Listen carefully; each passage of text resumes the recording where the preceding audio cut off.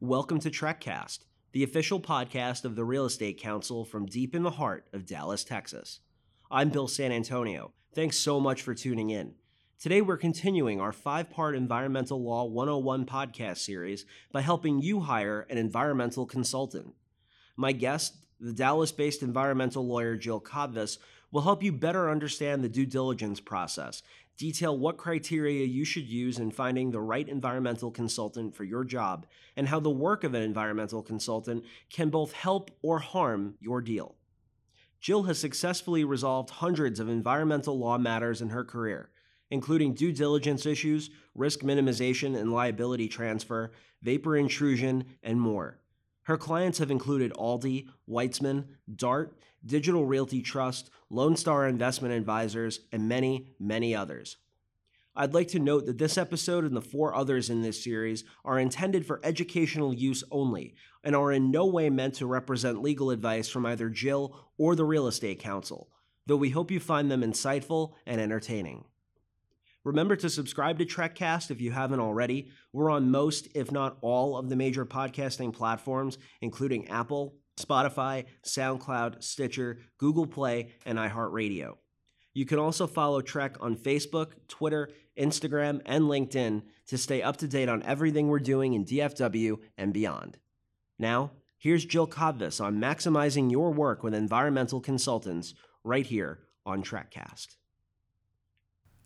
Jill, in our previous episode, we talked about the need for property owners, tenants, and buyers to undergo environmental due diligence to protect themselves and their investments from the ramifications of state and federal liability laws. And they do that largely through the work of environmental consultants. But just like doctors specialize in various practices of medicine and lawyers specialize in different areas of the law, as you know, environmental consultants may also have different areas of expertise. When someone is looking to hire an environmental consultant to analyze a property, what qualities should they be looking for? Well, and that is really a key question in your environmental due diligence, because who you use as your environmental consultant, what their perspective is, what their business judgment is, and their experience, and in particular their written work product, can really make or break a transaction, can cost you more in a development, and can extend a closure or cost a closure more with the Texas Commission on Environmental Quality or the EPA. So due diligence in in selecting your consultant and in contracting with them and coordinating their work is, I would say, equally as important as the work they then do in determining the prior and current uses and operations and ownership of the property. So the criteria I look at and that I recommend my clients look at when they bring me a new consultant I may not have worked with before is, and not necessarily in order of of priority here, but this may be number 1 priority, and that is the judgment of the consultant. And what I mean by that is, are they a black and white scientist that only is, it's the law, ma'am, it's the regulation, ma'am, and it's got to be this way? Or do they understand business judgment and that environmental phase 1s and environmental reviews are really more an art as much as they are a science? I think maybe more so an art. So it's important that they understand the nuances and are willing to review nuances in the regulations and in the requirements of the all appropriate inquiries, environmental due diligence, and that they have worked with and have business judgment. Some of the more senior individuals in particular will be those that have that. But in addition, you want to find out if they have the expertise and the qualifications and the experience in 2 things. Do they have that expertise and experience in the programs that you might end up having to enter if you find something on the property? So if it's a retail fuel facility, have they had experience in investigating and closing petroleum storage tank matters or in changing out the tanks?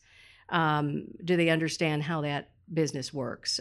If it's a shopping center, have they understood in the past the type of tenants that can be on there, the type of issues that might be identified? Or if it's an industrial facility, Is it a type of industrial activity that they've worked with before? And then, of course, if you're going into oil and gas issues, whether refining or E&P, the exploration and production, you want to make sure that they've had that type of experience in the past. Their flexibility and their customer satisfaction is important, and I think that goes along with my criteria that they place the client's interest over the consultant's interest. And what we've seen over the last 5, 8, maybe 10 years is a progression where the environmental consulting firms are becoming more and more interested in protecting their liability and bottom line, and less interested in performing a good work product or that would help the client limit their liability and their bottom line. So you have to make sure when you're reviewing the contract terms and the reports that, in fact, the conclusions and findings and the terms of those contracts are all vetted to be more pro-client, pro-customer than they are pro-environmental consultant.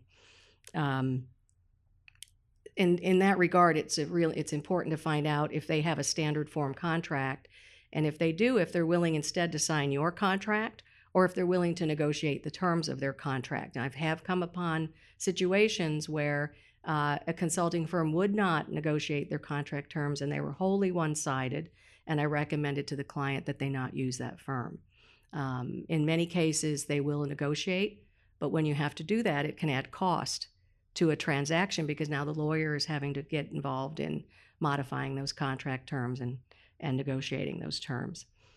The quality of their reports and their ability and agreement to meet your requirements in the general report is important, particularly on the latter part. Almost all reports now follow various formats that meet the ASTM standard for all appropriate inquiries, that ASTM 1527 standard. But sometimes you come upon one that simply isn't, and it almost appears as if it's a report that's come out of the 90s. And I had that happen in a transaction recently on a California property, where the phase one that was presented to us by a borrower, in that case, a borrower developer, was wholly non-compliant with the phase one standard. And in fact, it was very amateurish, very unprofessional. So we had to go back to the client and say, we think you need to get a new consultant and redo this phase one report. So that sort of leads into my next point, which is they need to be able to meet the due diligence standard and the scope of work that you need. If they're going to tell you, no, I insist on doing non-scope items, or I insist on referencing in my report, even if you don't want me to do them, well, I would check them off the list and not ever use them. Maybe the second important point, though, criteria is, how is their staffing? Do they have the staffing generally or right now for you on this project so that you can meet your timing needs? And it's really important to make that clear up front, especially if you haven't involved environmental counsel. It's important to ask the questions of the consultant. Who are you going to put on this file? What's their level of experience? Can they meet our needs and our standards within our time requirements? The next point, I think, maybe for me, at least the third one, and that is, have they worked with lawyers before, and are they comfortable working with lawyers? Most environmental consultants have now worked with attorneys and feel comfortable with them, but some of them feel a bit threatened and are very uncomfortable with the situation and really push back on our attempts to modify their contract or question their reports. So that's an important question if you have a lawyer involved to find out if, in fact, this consulting firm is comfortable with either being coordinated or engaged by the lawyer or working with a lawyer generally. The financial strength of the company is important in one particular way. Yes, you want their bottom line to be good, but you're generally not going to ask for their financial statements.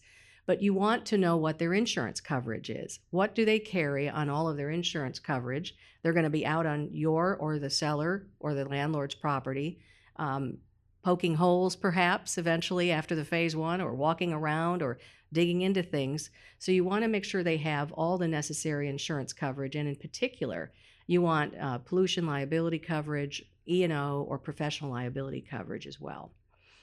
The general reputation of the firm for integrity and competence is important.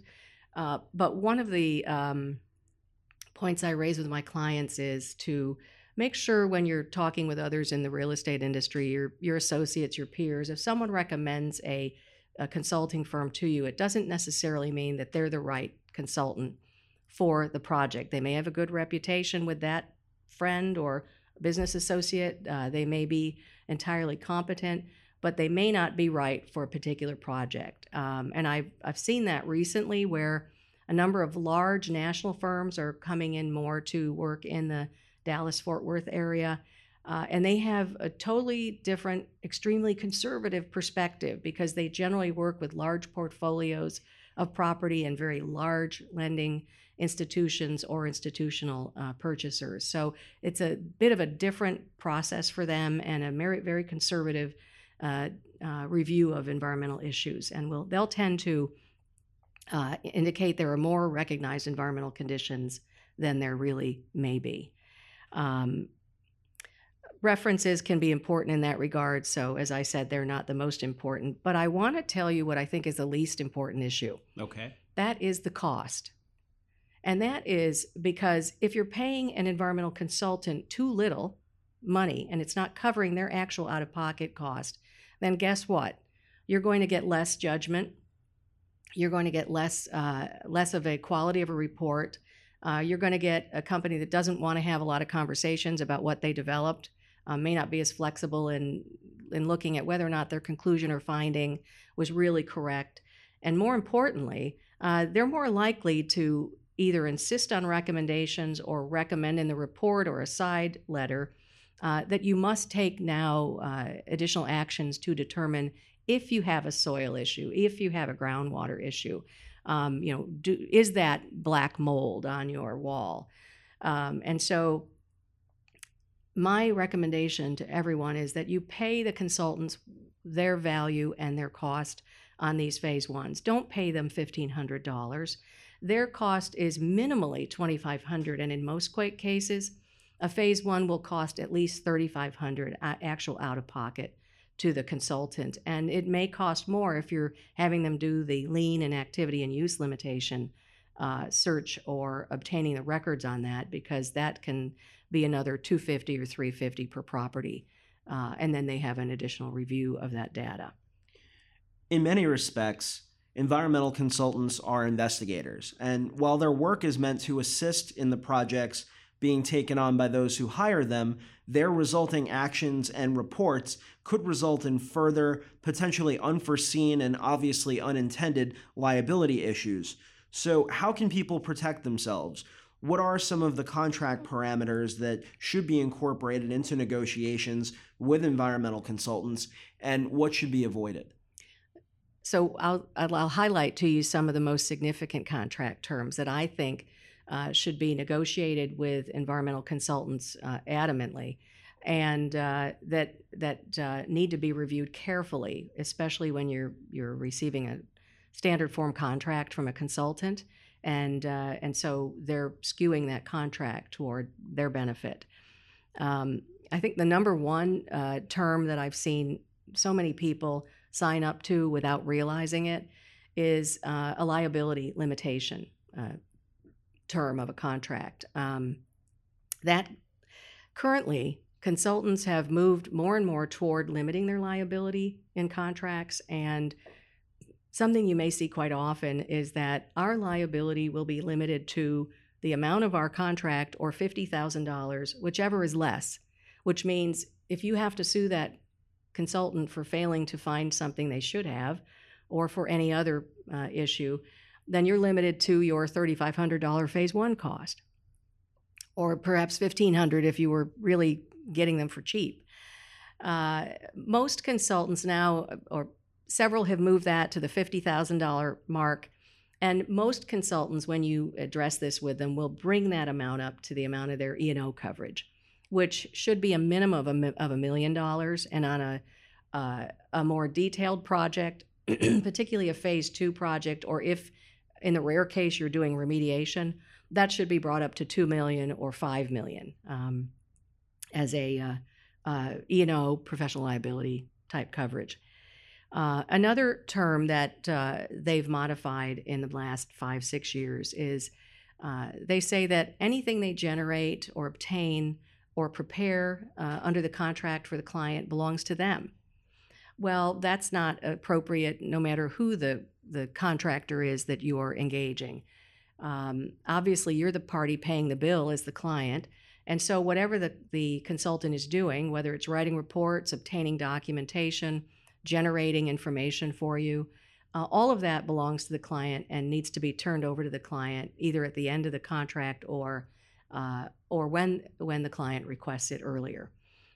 You can provide language that allows that consultant to maintain a copy, but you need to modify that language if they've said it all belongs to them. There's generally a confidentiality and non-disclosure term in these contracts. They did not used to include that unless it was requested by the client, but now what I'm seeing is they want to make that mutual. But again, remember, you're the client engaging them for their services. So you are the one that has the right to ask them to maintain confidentiality and not disclose anything they've generated, obtained, prepared, drafted, etc. And that's a change you'll want to make and an issue you'll want to look out for. You'll also want to make sure, separately or as a part of that non-disclosure section, that they agree that they will not report and have no obligation to report anything identified during your environmental due diligence or your phase 2 remediation, however that may apply, to any government agency unless you specifically permit them to or authorize them to. And there may be cases where you'll want them to make some anonymous or even not so anonymous inquiries to the state, even during a phase 1 environmental due diligence. But this is important that you are the one that drives that and you are the sole party with authority as the client engaging them to be able to report to any governmental entity anything that's identified. The contract should also provide 2 things about the report that are critical to limiting liability with the party that engages them. One is you want the consultant to agree that they're going to provide all their written material, no matter what it is, if it's extended detail email summaries or the phase 1 report, a phase 2 report, in draft first, because you want to be able to review it, talk with them about their findings and conclusions, remove certain language that may not be appropriate that I'm happy to talk to if we have more time, and also to tell them that you don't want that report finalized until you ask for it. Many cases, a purchaser or a seller may not want the report finalized, or a party that owns the property and has someone either perform a phase 1 or phase 2 data. For whatever their reason may be, they may not want a final report in their file. And for that reason, you don't want the consultant to finalize it until you request them to do so. So that's a term I modified to say that you'll only provide it when we request it, when the client requests it. The report contents are something that we mentioned briefly in our earlier conversation on this, which is the report content should be limited to findings and conclusions, and you'd want to specify that you do not want recommendations in the report if that's your position on a particular transaction or a particular project on which you're engaging the consultant. Third-party reliance is important. If you're a prospective purchaser and this is being procured for you and the lender, then you want to make sure the reliance language in the report would include them, and you want to make sure your reliance language in the contract will provide for that as well, and the language that you will want them to include in the report on reliance specifically. That would also apply if you were engaging someone to do a report, but you don't yet know who the final purchasing entity will be. This next point doesn't always come up, but if you have specific policies and procedures that apply to phase 1s, for instance, then you would want to state in the contract that your policies and procedures will take precedence over any internal policies and procedures of the consultant. And then lastly, on the point we made about recommendations, you would want to specifically state that the report would not contain recommendations, and that if any are requested, they'll be provided verbally initially and only in writing and only in a separate document if requested by the client, or to be included in the report only if requested by the client. So let's now talk about the actual work that environmental consultants do. How can their work be coordinated to minimize environmental risks and ultimately help you in your transaction? Well, the number one thing is to be involved. Whether you engage an environmental consultant or attorney to be involved on your behalf, or whether you're directly engaging the environmental consultant, you want to be involved not only with the detail of their contract, but you want to be involved in what the work is that they're doing for you. Have they complied with the ASTM standard in the documentation they've obtained? And does the report content provide a view of the property in a way that is not appropriate, or that could be modified to be a little less gratuitous, a little less inflammatory, which means you'd limit your liability in that regard too. So really the coordination is important. Engaging environmental legal counsel is important, but one of the main ways at this level of the process is limit your liability through the language in the report and its content. Some of the points on this are similar to the ones we raised in how you'd want these things addressed in the contract, such as make sure there are no recommendations. And not just at the end in the recommendations section where it would usually come at the end of a report, but many times those recommendations will be slipped in throughout the report itself. And you need to look at the whole report. A lot of times folks in the real estate industry will look at the executive summary, check off the box, put it in the file. But when you get into the meat of the report, there are a lot of issues with the language that could come back to really haunt you in a subsequent transaction, or with your lender if this report is being prepared to also submit to a lender in your transaction if you're the purchaser, and many other similar relationships. So you want to review that report in draft. It's extremely important to get it in draft first, and that it only be finalized upon your request. I have had consultants that wanted to close a file and just send us a final report, even though we asked them not to send one until it was requested if we wanted one at all.